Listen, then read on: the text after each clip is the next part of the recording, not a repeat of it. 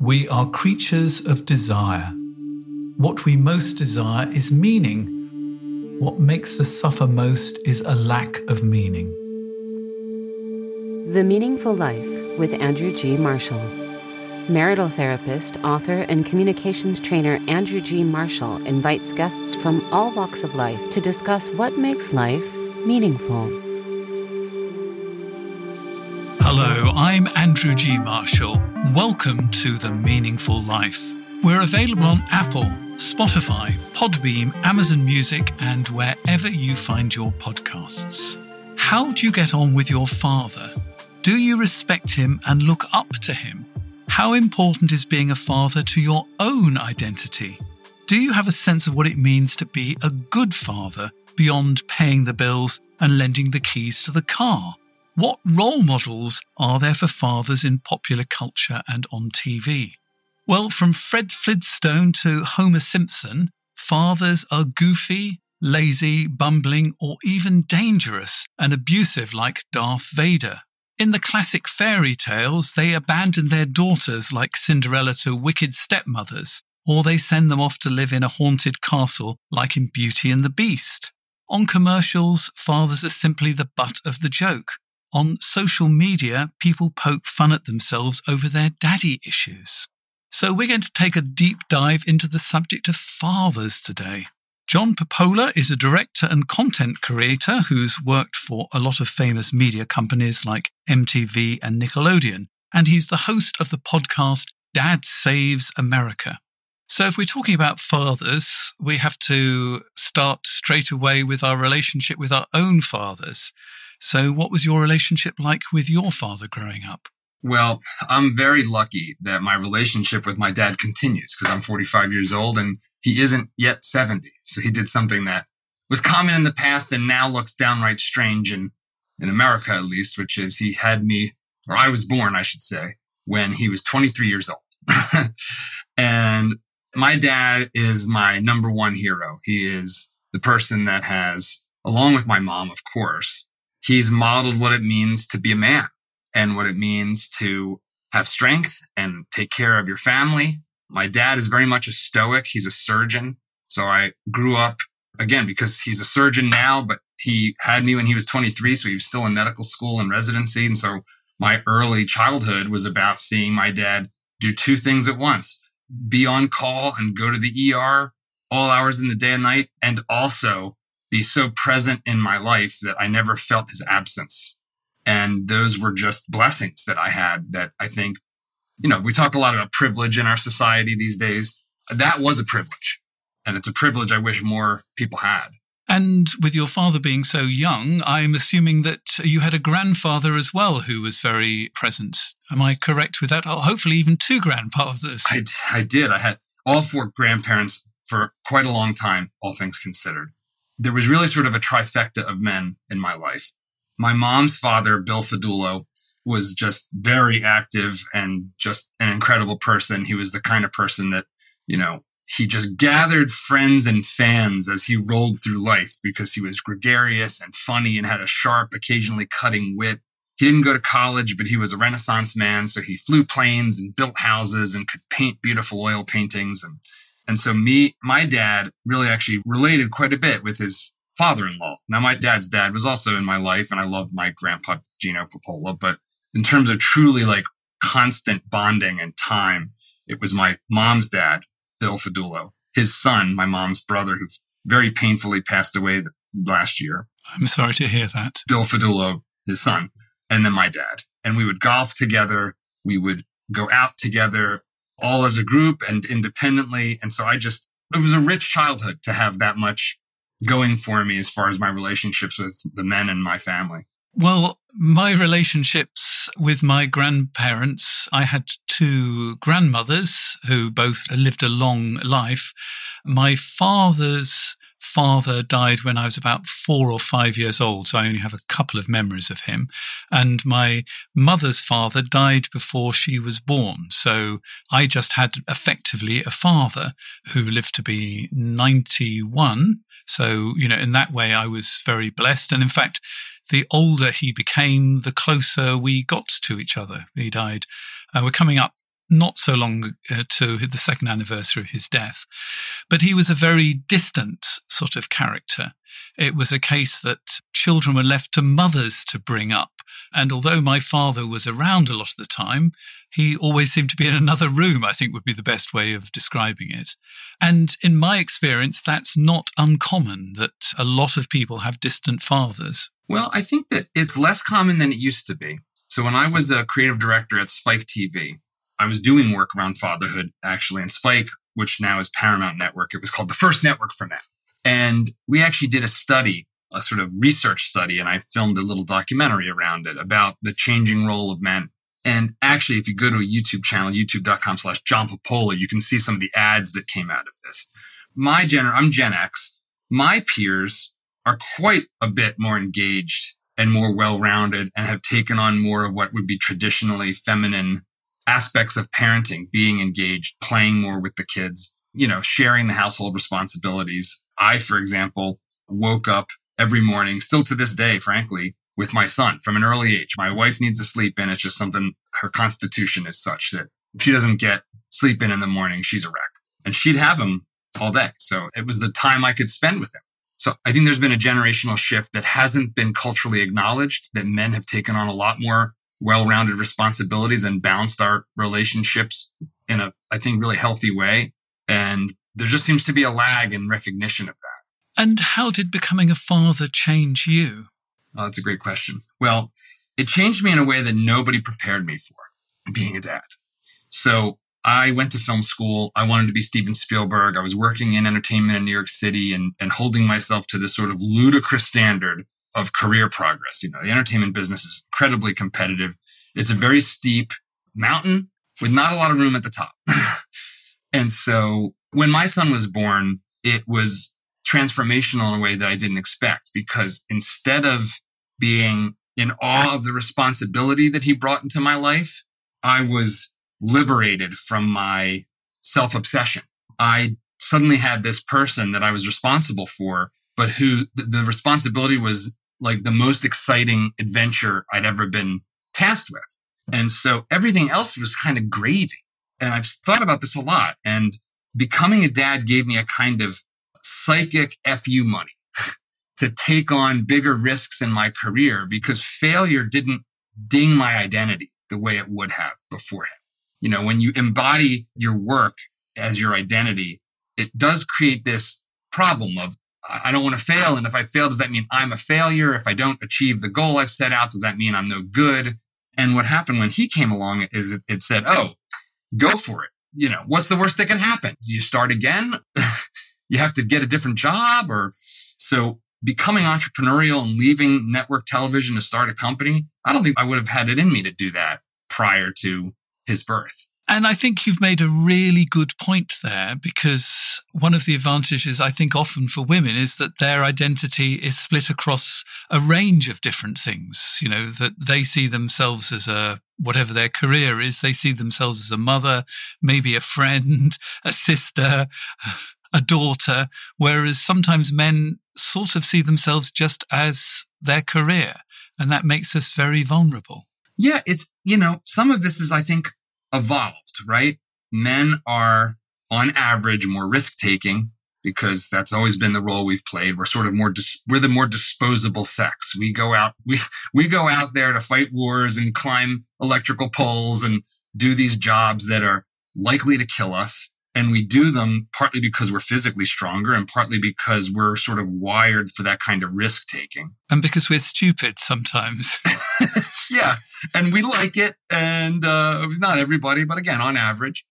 So yeah, there's a certain amount of useful stupidity in that. And we're sort of a compartmentalizing creature. I know there's this might be pop psychology, that when testosterone hits the brain in development, it sort of splits the left and right and creates a more compartmentalized kind of thought process. I mean, a great example for me personally is if I'm on the phone and someone talks to me in the room, I can hear neither person now. And multitasking is a lie. We can only task switch. There is no multitasking. Women can seem to genuinely multitask, although maybe they're just doing this task switching a little more effectively than we are. So that identity that sort of monomaniacal identity is, I think, a very deeply ingrained part of masculinity. There's a lot of talk these days about toxic masculinity and a crisis in fathering. What do you think of those two sort of ideas? Well, there is toxic behavior. I think the fact that toxic and masculinity have been used pretty singularly is not about acknowledging reality, but is fundamentally a sort of political slogan, because there's an equal amount of toxic behavior on the other side of the gender divide.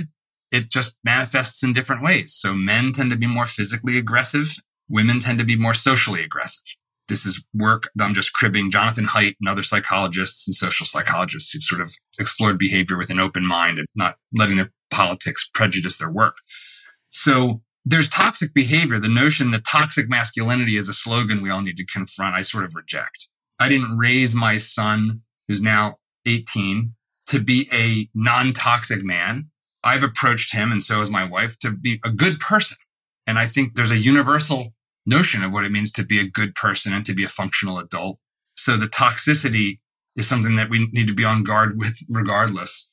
I do think because men are, on average, again, more likely to be at the extremes, and this is work that shouldn't be controversial if you believe in actual inquiry, looking at the facts, looking at the data, but it is that the distribution, so to speak, statistically, the way that behavior plays itself out at the large scale is that men take greater risks, which puts them in line to be bigger successes on average. And so we see more CEOs, more presidents, more prime ministers. And on one hand of the spectrum, on one side of the distribution, on the other, we take risks such that we're 95% of the prison population. So that's a natural phenomenon. And it, I think, causes us to focus culturally on the toxicity in men more than women.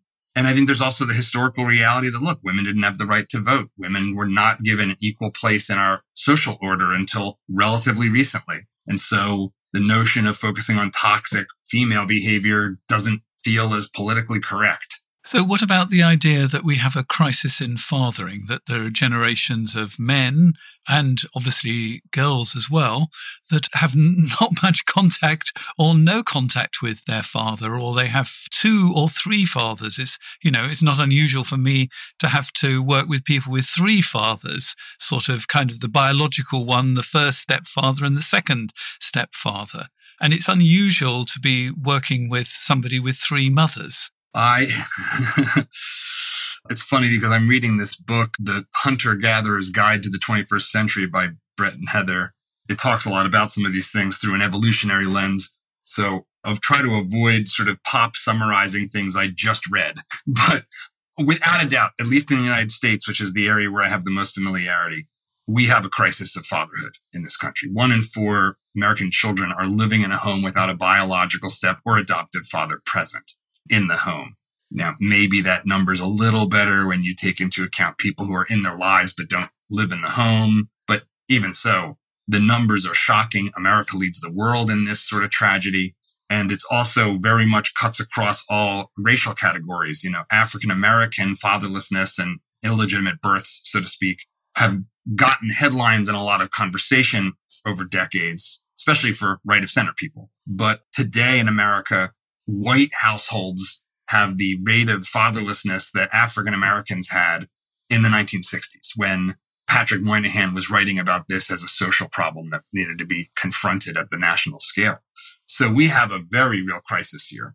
And there's some acknowledgement of it, but relative to how important it is, there's not nearly enough. That's part of the motivation behind what we do with Dad Saves America. Now we're trying to focus on the positive, which is, why is fatherhood heroic? How should you, as a father that's intellectually curious, think about the challenges of the world so that you can impart wisdom to your kids and hopefully raise them to be functional adults instead of giant crybabies that want to pull down statues when they get off their job at Starbucks? Or go to a mall and shoot half a dozen people. Because if you look at the shooters, I would be very surprised if many of them had a good relationship with their father. I have friends who work closely in nonprofits inside the prison system and care a lot about recidivism. And they will tell you that 80 to 90% of the prison population, and again, that's another area where America leads the world, we're the leading prison population on the planet Earth. 25% of the world's prison population for 5% of the world's actual population. It's 80 to 95% of those men are fatherless. And this is like the most well-established social scientific fact. If you have a father present, and it doesn't even need to be super dad, but, present, not abusive, loving, even if it's mostly loving in the old 1950s stoic kind of way. Both boys and girls are going to do wildly better across every metric. Women will get, when they become women, they'll be more likely to have healthy relationships with their future spouse. They're less likely to get pregnant before marriage. All the maladies that we see on the boy front are reduced dramatically. It's like the single cure-all that's the most complex problem to solve. It's not really solvable, really, in the national level, only at the individual level. And yet, it's not the number one topic on the news, really, which, that every time, for example, there is a shooting, which seems from this side of the Atlantic to be, basically one a day, they talk about gun control, but they never talk about where are the fathers of these boys. They're mostly boys. Oh, yeah, almost entirely. Again, that distribution of wildness plays itself out in that statistic. Look, there's a lot of reasons for that. I think one is this is not an easy problem to solve or to pretend you're going to solve with some glib political buzzwords, right? So gun control is a glib political buzzword that you can throw around anytime there's a shooting, and it resonates if you don't think or pay much attention to the facts that, a gun was used. If we ban guns or if we reduce their access to them, we'll have less of that. And look at the UK and look at Australia and look at these countries and look at Switzerland, even though they've got guns up the wazoo, but they don't seem to have what's wrong with us? And it's a reasonable question. What's wrong with America that there's so much gun violence? But gun control is this simple, glib answer. And so politics and the news love to gravitate towards that. It's not clear what to do about fatherlessness at the national level. The attempts to support people at the margin with public policy have been probably on balance, mostly destructive. So the early attempts to alleviate poverty in terms of the welfare state ended up creating very strong incentives, some of which still exist, to not marry and to have kids out of wedlock. It'd be great if our government policy simply stopped trying to encourage fatherlessness. That would be a great place to start. The family court system in the United States is deeply, deeply biased against men. When there's a conflict, it is overwhelmingly biased towards granting primary or full custody to the mother, regardless of the circumstances. So that encourages fatherlessness at a systemic level. But these are complex questions to talk about. And so gun control, like glib sloganeering, doesn't fit neatly into that. So you've put together a podcast called Dad Saves America. Can Dad save America? Yes, this is probably the single biggest thing each of us individually, as men in particular, can do for the country, is to embrace the heroic role of being a dad and to see it as something that is a goal for our lives and one that does ripple out from our family to our community to the country. That leadership, that fatherlessness leadership that America, has around its neck is an albatross on our families. And it, as we've been talking about, it expresses itself in all of these pathological facts of American culture. And I think in today's age, we are bombarded 24/7 on all of our screens by bad news of which we have no ability to act affirmatively. We get hit with stuff and it makes us angry, but there's absolutely nothing we can do about it. And you can say, well, I can vote. It's like, okay, sure. You can make yourself feel good about your vote. It doesn't actually physically change the circumstances, not the least of which because your personal vote probably doesn't change the outcome anyway. Not to say voting's not important, but relative to choosing to be a dad, voting's nothing. Being a good dad, if you never vote in your life, but you're a good dad, I'll take you as a civil servant of the United States over the person that's a deadbeat and votes every election cycle. This is something that is not only at our disposal to be positive for the country, but fundamentally, it is the best answer we have to the purpose void that so many men in particular and young men, young men and boys, my son's age, 18, 19, into their early 20s, that are suffering from. our society, our culture has not given my son's generation a lot of aspirational pathways to feeling purposeful and living a meaningful life. They're mostly told, your time is past, you're toxic, shut up, go away. Your first couple days of college, you're going to be bombarded by ideological nonsense that doesn't help you become an effective person or take ownership of your life. And my message is there's really powerful things you can do that are within your control to be a better man and to express that in fatherhood. So I've come up with the idea that if there is going to be a dad that's going to save America, he's got to be super dad. And so what superpowers would super dad have? And I have nine superpowers for super dad. So I'm going to take you through them and see what you think of them and whether you agree with them. And they're not, to be perfectly honest, the things that will come straight to mind for most men. But I think these are superpowers that men have. The first one is listening. 100%. You're going down the road of the kind of things I care about. If it's a superpower for men, it's probably a power that's hard for us. Right? Yeah. I mean, if it's wearing tights and flying through the air, piece of cake. But to actually listen, because unfortunately, men often think their task is, and this is somebody who spent the last almost 40 years listening to men talk, I mean, basically to their wives, but in groups of men as well. And they feel that they have to solve the problem. And actually, they'd be much better listening to what the person is saying rather than rushing in with a solution. I agree with this wholeheartedly. I struggle with it on a daily basis. I think like most men, I am very quick to want to solve a problem that's presented. And, my wife and I are happily married, and probably one of the best pieces of advice for a happy marriage is learn how to listen and not immediately assume that just because your wife is talking to you about a problem, that what she wants from you is the solution. Here's a great question. You can say, do you want to be heard? Do you want to be hugged, or do you want to be helped? And if you ask that question, you'll know the answer, because it won't always be clear. I mean, I would generally go for the heard, but, if you're unclear, ask that. Would you like to be helped? Would you like to be held? Or would you like to be heard? Heard, helped, or hugged, or held? I think that's a great strategy. Wise advice, sage advice. So this is the next one of my superpowers. And this is another difficult one. It sort of fits in. I think this is particularly with fathering, and that's show, not tell. Now, my father was always telling me how to do things rather than showing me and helping me achieve them. I was supposed to stand there and show an interest. Oh, can you imagine how much interest I showed? Not very much. So there was always a tension there. Well, I think a great place to start on this one is don't just tell, show. Okay. Right? Because I think getting us to not tell, I'm as guilty again as any man of being excessively lecturous. It's funny. So as a filmmaker, this is also our cardinal rule, right? Show, don't tell. It's a visual medium. You don't want your characters to express themselves in a lecturous monologue. You want them to do things and reveal who they are through the actions they take.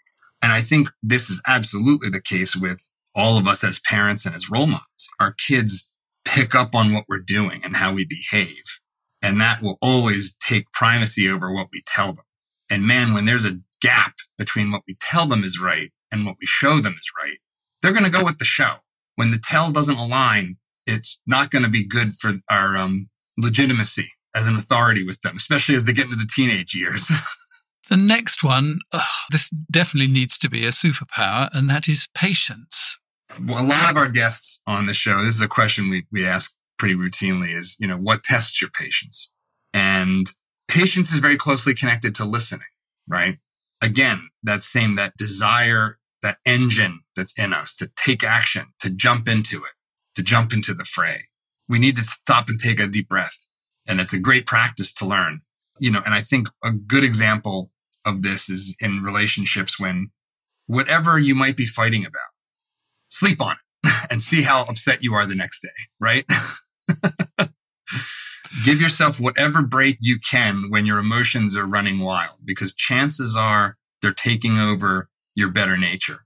So my next one, which I think is one that we sort of definitely find easier to do, but I think we've got to have some superpowers that we're going to go with easily, and that is toughness.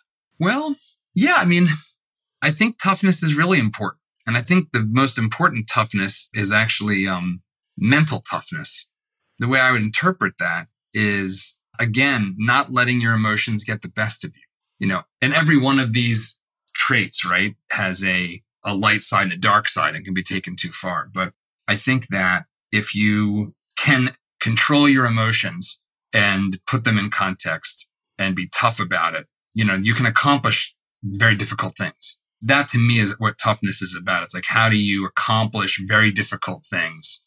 And I think one of the most difficult things that stands in your way is, you know, letting your emotions get the best of you. So toughness is very connected to a stoic mindset for me.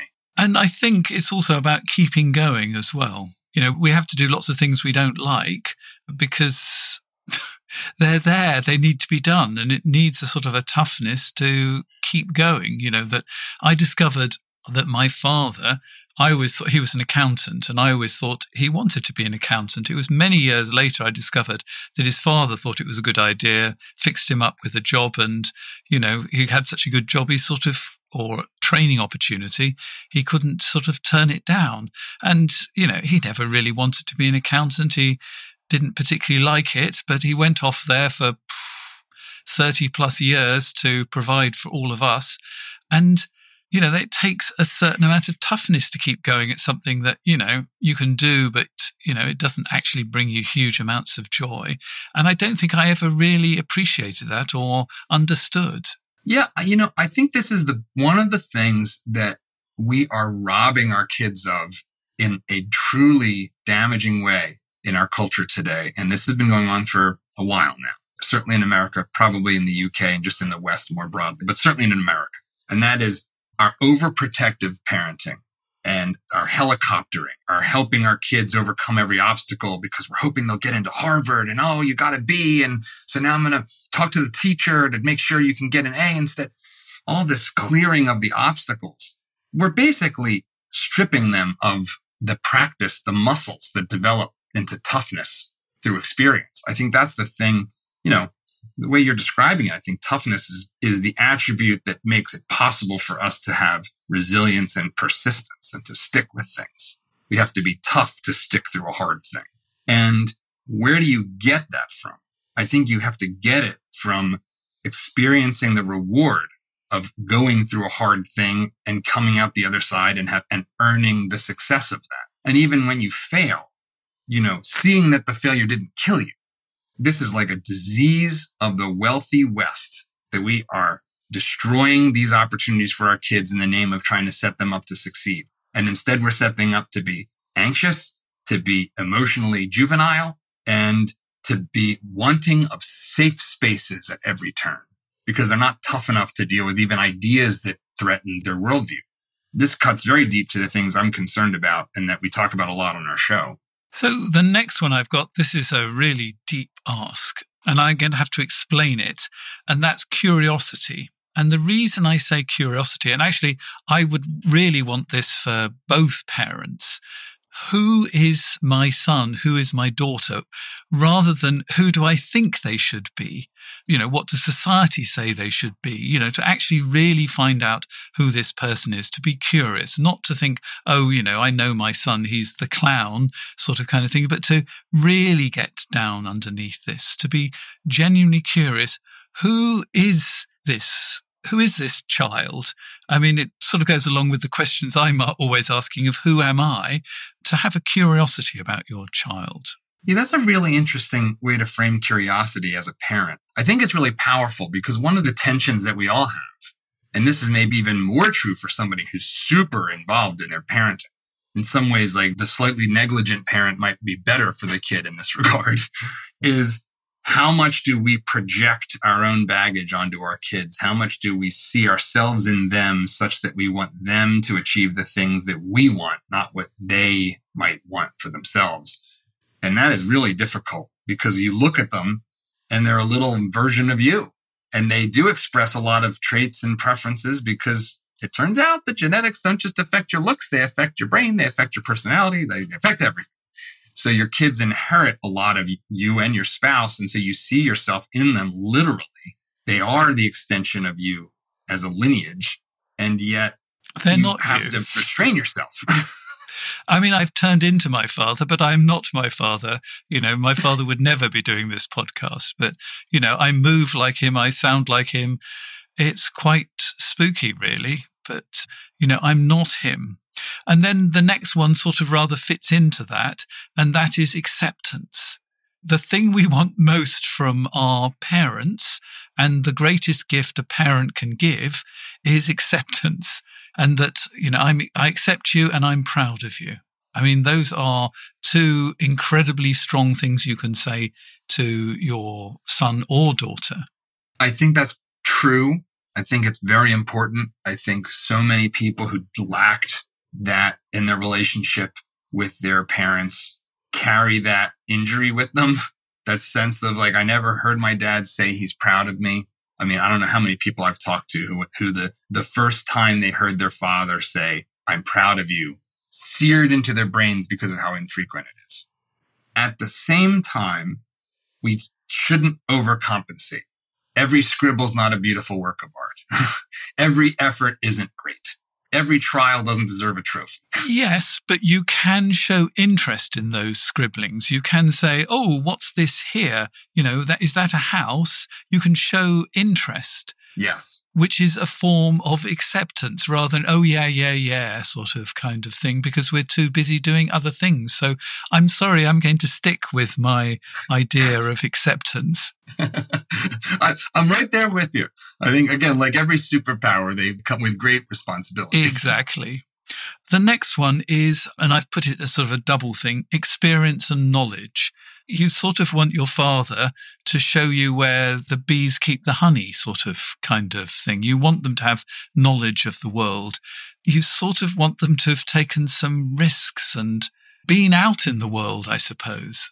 Yeah, this is certainly true. I think this is equally true for your mom, right? I think and for the other mentors in our lives, it's like, how do we learn things, right? As a creature, we experience them firsthand. That's probably the most powerful form of learning. We are told a story.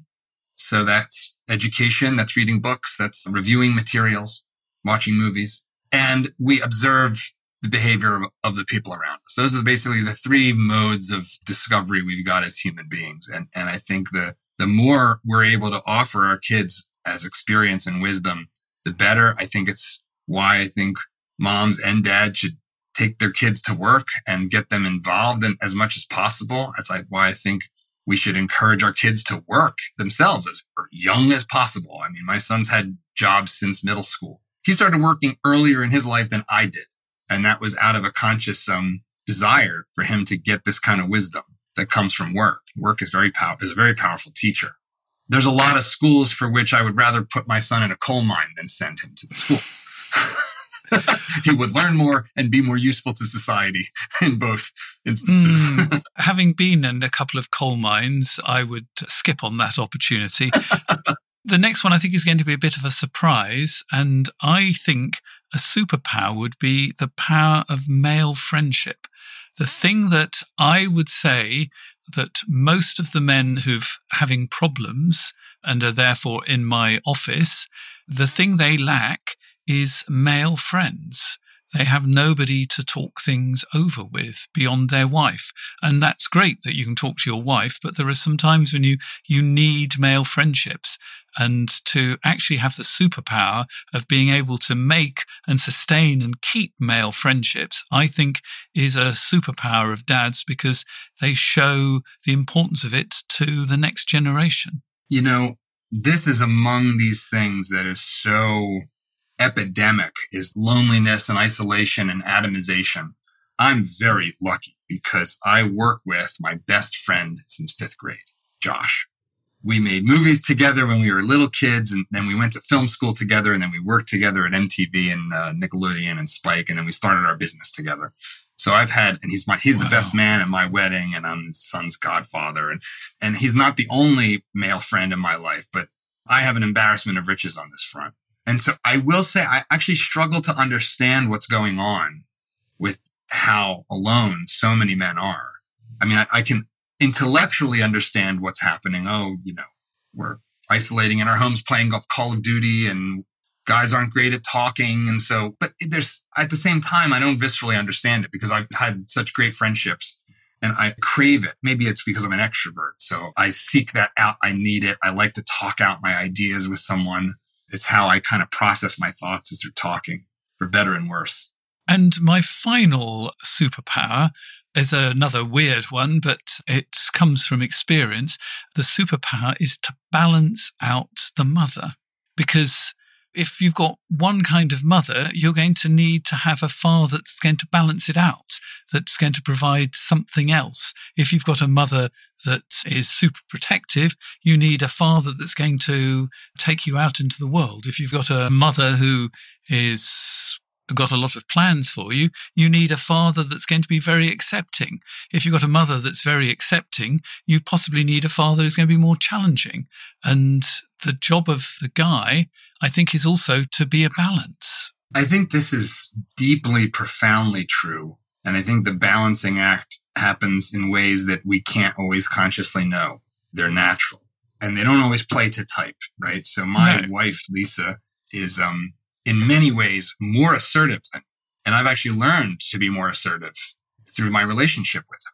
We're probably pretty equal at the level of who's the good on follow through with discipline. So on average, the men tend to be better enforcers of discipline, but that's not always true. In my case, it's like 50-50, I might even be worse than her. I might even be a little bit of a pushover. So I think that balancing act is really essential. But I think there's a wrapper around that balancing act. That is that I think as a husband and as a partnership in your relationship, I think it's really important that you and your spouse are fundamentally on the same page about the most important values or highest order concerns in your household. One of the things that Lisa and I talked about early on, because we'd observed it being a problem, both in real life and on like TV shows like Super Nanny here in the States, is when your kids are smart and if they can drive a wedge between mom and dad to get what they want, they will do it instantly. They will identify the crack and they will bring a sledgehammer to a sharp object and blow it wide open. And so there's this balancing act between being a united front on one hand and being a yin and yang and a counterbalance on the other. Because splitting parents is the superpower of kids, really, isn't it? Yes. Often through lying. Kids are incredibly good at lying. They're devious little SOBs. So have I missed out any superpowers that you feel should be on the list? I'd say being adventurous, maybe. We want adventure in our lives. Sometimes we don't know that that's what we want. One of the best experiences I've had with my son and my family in the past decade is earlier this year, we spent 2 weeks in Italy, and Matteo and I went to the edge of the world at the Dolomite Mountains, the Dolomiti, and that exhilarating experience and that feeling of adventure and sharing an adventure together, there's very few things that can replicate that. And it doesn't need to be some expensive trip, but going on adventures together and being a source of adventure, I think is something that is a superpower. Excellent. Well, we're going to talk more about fathers in just a moment. The Meaningful Life with Andrew G. Marshall. Please follow us on Twitter, like us on Facebook, and visit our website, andrewgmarshall.com/podcast, where you can join our supporters club and unlock bonus material and other benefits.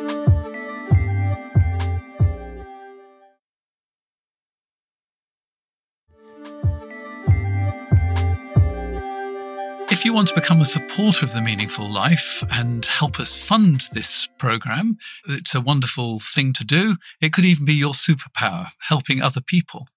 Just a thought there. You can find out details by going to my website, www.andrewgmarshall.com/podcasts. And you'll also find there a place to sign up to our newsletter and to participate in the program and send us a letter.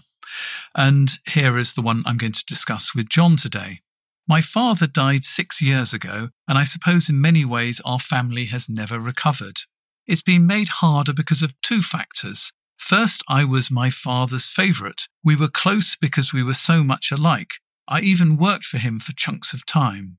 If I had a problem about anything, particularly work-related, I could always talk to him about it. It has been a huge loss. Second, he could intervene on my behalf with my mother. She's a strong personality and wants things done her way. I suppose I'm just as stubborn, so it leads to clashes. But while my father could calm my mother down, I have the opposite effect. Trust me, when my mother is off on one, you don't want to be anywhere near the guilt trip. How do I fill my father-sized hole and either have a better relationship with my mother or care less about what she thinks? Wow. Well, this resonates with me on a couple fronts. So I still have my dad, but when my grandfather passed, Bill Fadulo, he left a hole in our broader extended family that never recovered. He was a counterweight to a family that was, had like 6 sisters. His wife, my grandmother, who passed away several years ago, was one of many sisters. And so his force of personality and everything was a balancing act to this gaggle of sisters that would sometimes take things into the stratosphere of hysteria. And he had this humor of it too. So he would, even though he actually had quite a temper, but despite his temper, he actually could diffuse things through humor. So I can really appreciate the pain of the loss. And I can also appreciate the challenge of having a strong-willed mother. My mother, I love my mom and she's great, but she's a very strong-willed person. And throughout my life, her and I have often butted heads, sometimes quite explosively. And that's actually waned in recent years. I think it's mostly me maturing. Now, without knowing this person's mother, that would be my first bit of advice, is to look inward and say, what is it that is driving you to accelerate the explosions and to pour gasoline on the fire? Is it a desire to be right when that's not really all that valuable after all? I think taking a deep breath, I think you have to stop and say, what is it that you value? And you've lost your father. You have your mother. What do you want that relationship to be like? Because you're not going to have that person in your life forever. And it's very painful. You said it's helped that you've matured. What does that mean? Well, I think maybe the single biggest definition of maturity for me, and I will admit this is very stoic, is not being a prisoner of your emotions. When you think about what does it mean when someone acts like a baby, it usually means they're letting their emotions get to the best of them. They're getting angry, beyond what's reasonable for the situation. They're making rash and impulsive decisions on the basis of their feelings. Our emotions have an important role to play. I think being mature means regulating your emotions. So if you're in a heated debate with your mother and she's ramping things up and you are responding in kind, you're letting your emotions get the best of you. You're acting like a child. Will you ever win a fight with your mother over who's right and who's wrong? There's no winning there. It's all losing.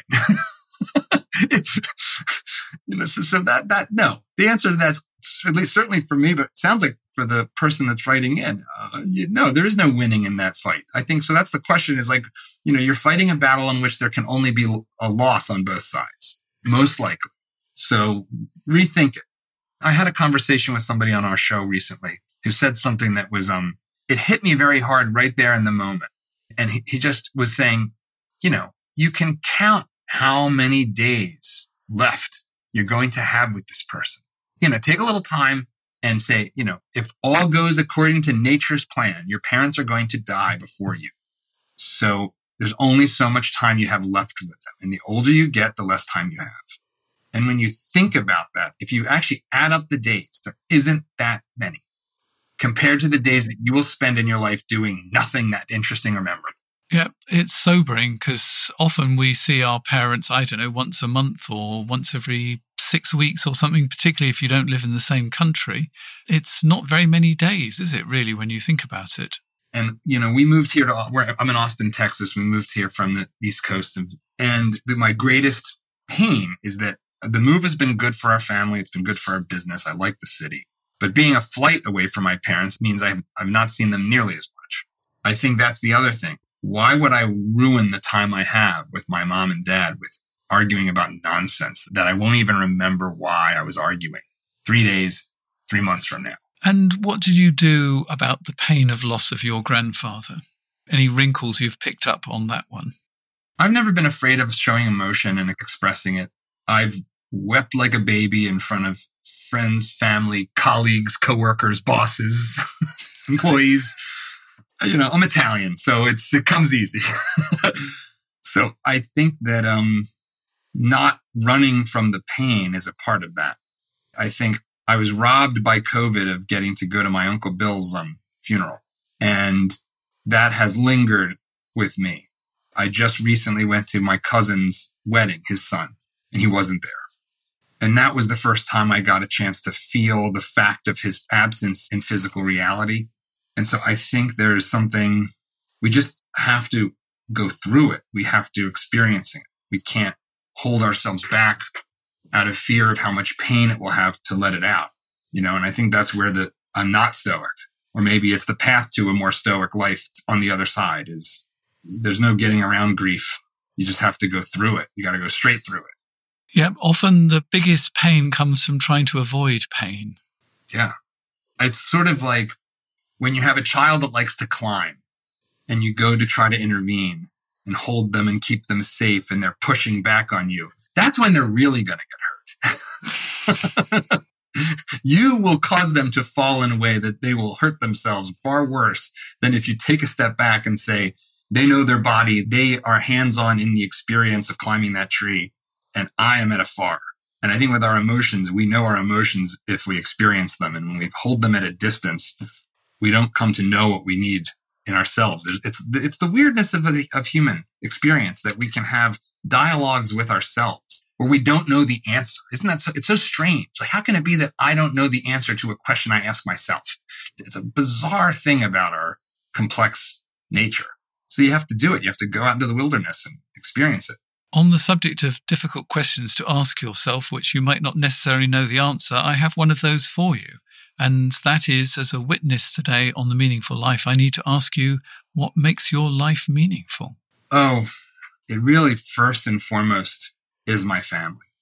We live in these times that have a lot of negativity, and it's very easy to fall into a kind of nihilism about the world. Even though I'm fundamentally an optimist and the world's technically, materially never been better than it is today. But there's also a lot of pain and a lot of things that are going in the wrong direction. And there's not much I can personally do about that, no matter what I do.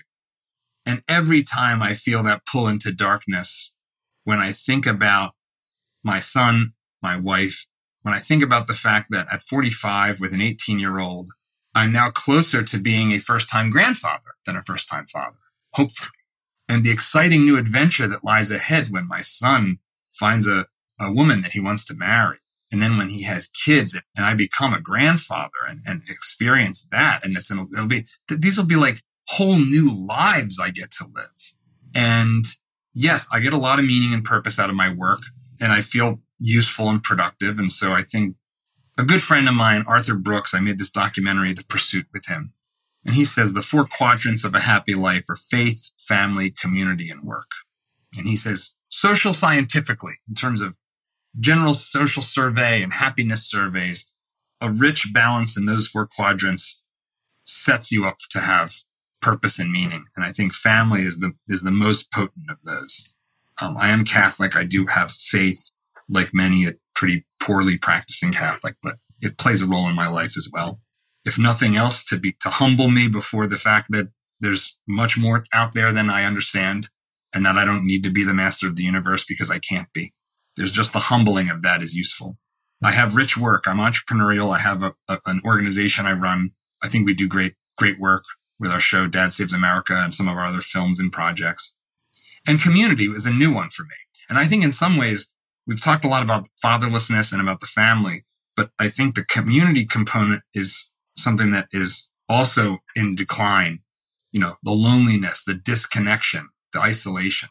We moved to a little neighborhood here in Austin that, frankly, the median age for it is probably over 60. But every morning, including this one, I will walk our dog for about 2 miles around our neighborhood, and I will talk to the neighbors. I know them by name. Last night, we went out to dinner with one of our neighbors who's the age of my parents, but is like a friend to us because she's also from New York, her and her husband. And that community involvement and engagement is so enriching. And it got us through COVID because we could walk down the street and talk to our neighbors, and it was just powerful. And having that, when you don't have that, you don't realize how powerful it is to have. I would say that if you want to get a sense of community, get a dog. There we are. There's my top tip for today. Unfortunately, we've run out of time, but the conversation doesn't end, because if you are a supporter of The Meaningful Life, you'll hear the bonus material. And we're going to be talking about storytelling and the importance of storytelling in our culture. That the stories that people tell about fathers and how that influences us. And in particular, how important storytelling is for making sense of our lives. So, what are the ingredients for storytelling? We have an expert here, and I'm going to pick his brains. If you'd like to hear that bonus material, you can subscribe directly via Apple or Spotify. We're also available on Amazon Music. If you want to become a supporter of The Meaningful Life and unlock the bonus material that way, here are the details. You've been listening to The Meaningful Life with Andrew G. Marshall. You can follow Andrew on Twitter, like him on Facebook, and please leave a review wherever you consume your podcasts. Making, editing, and distributing The Meaningful Life comes with substantial costs, and we'd like to ask for your help. Visit our website, andrewgmarshall.com/podcast, where you can join our supporters club and unlock bonus material for every program, send in a letter to be discussed by Andrew and his guests, and join a community of other people seeking to make their life meaningful. At the gold level, you get even more benefits. Production of The Meaningful Life with Andrew G. Marshall is by Michael Dooney. Social media by Madeleine Healy. Sound engineering and theme tune by Sebastian de la Luz Mendoza. And I'm Susie Colick. Please tell your friends and spread the word. Thank you.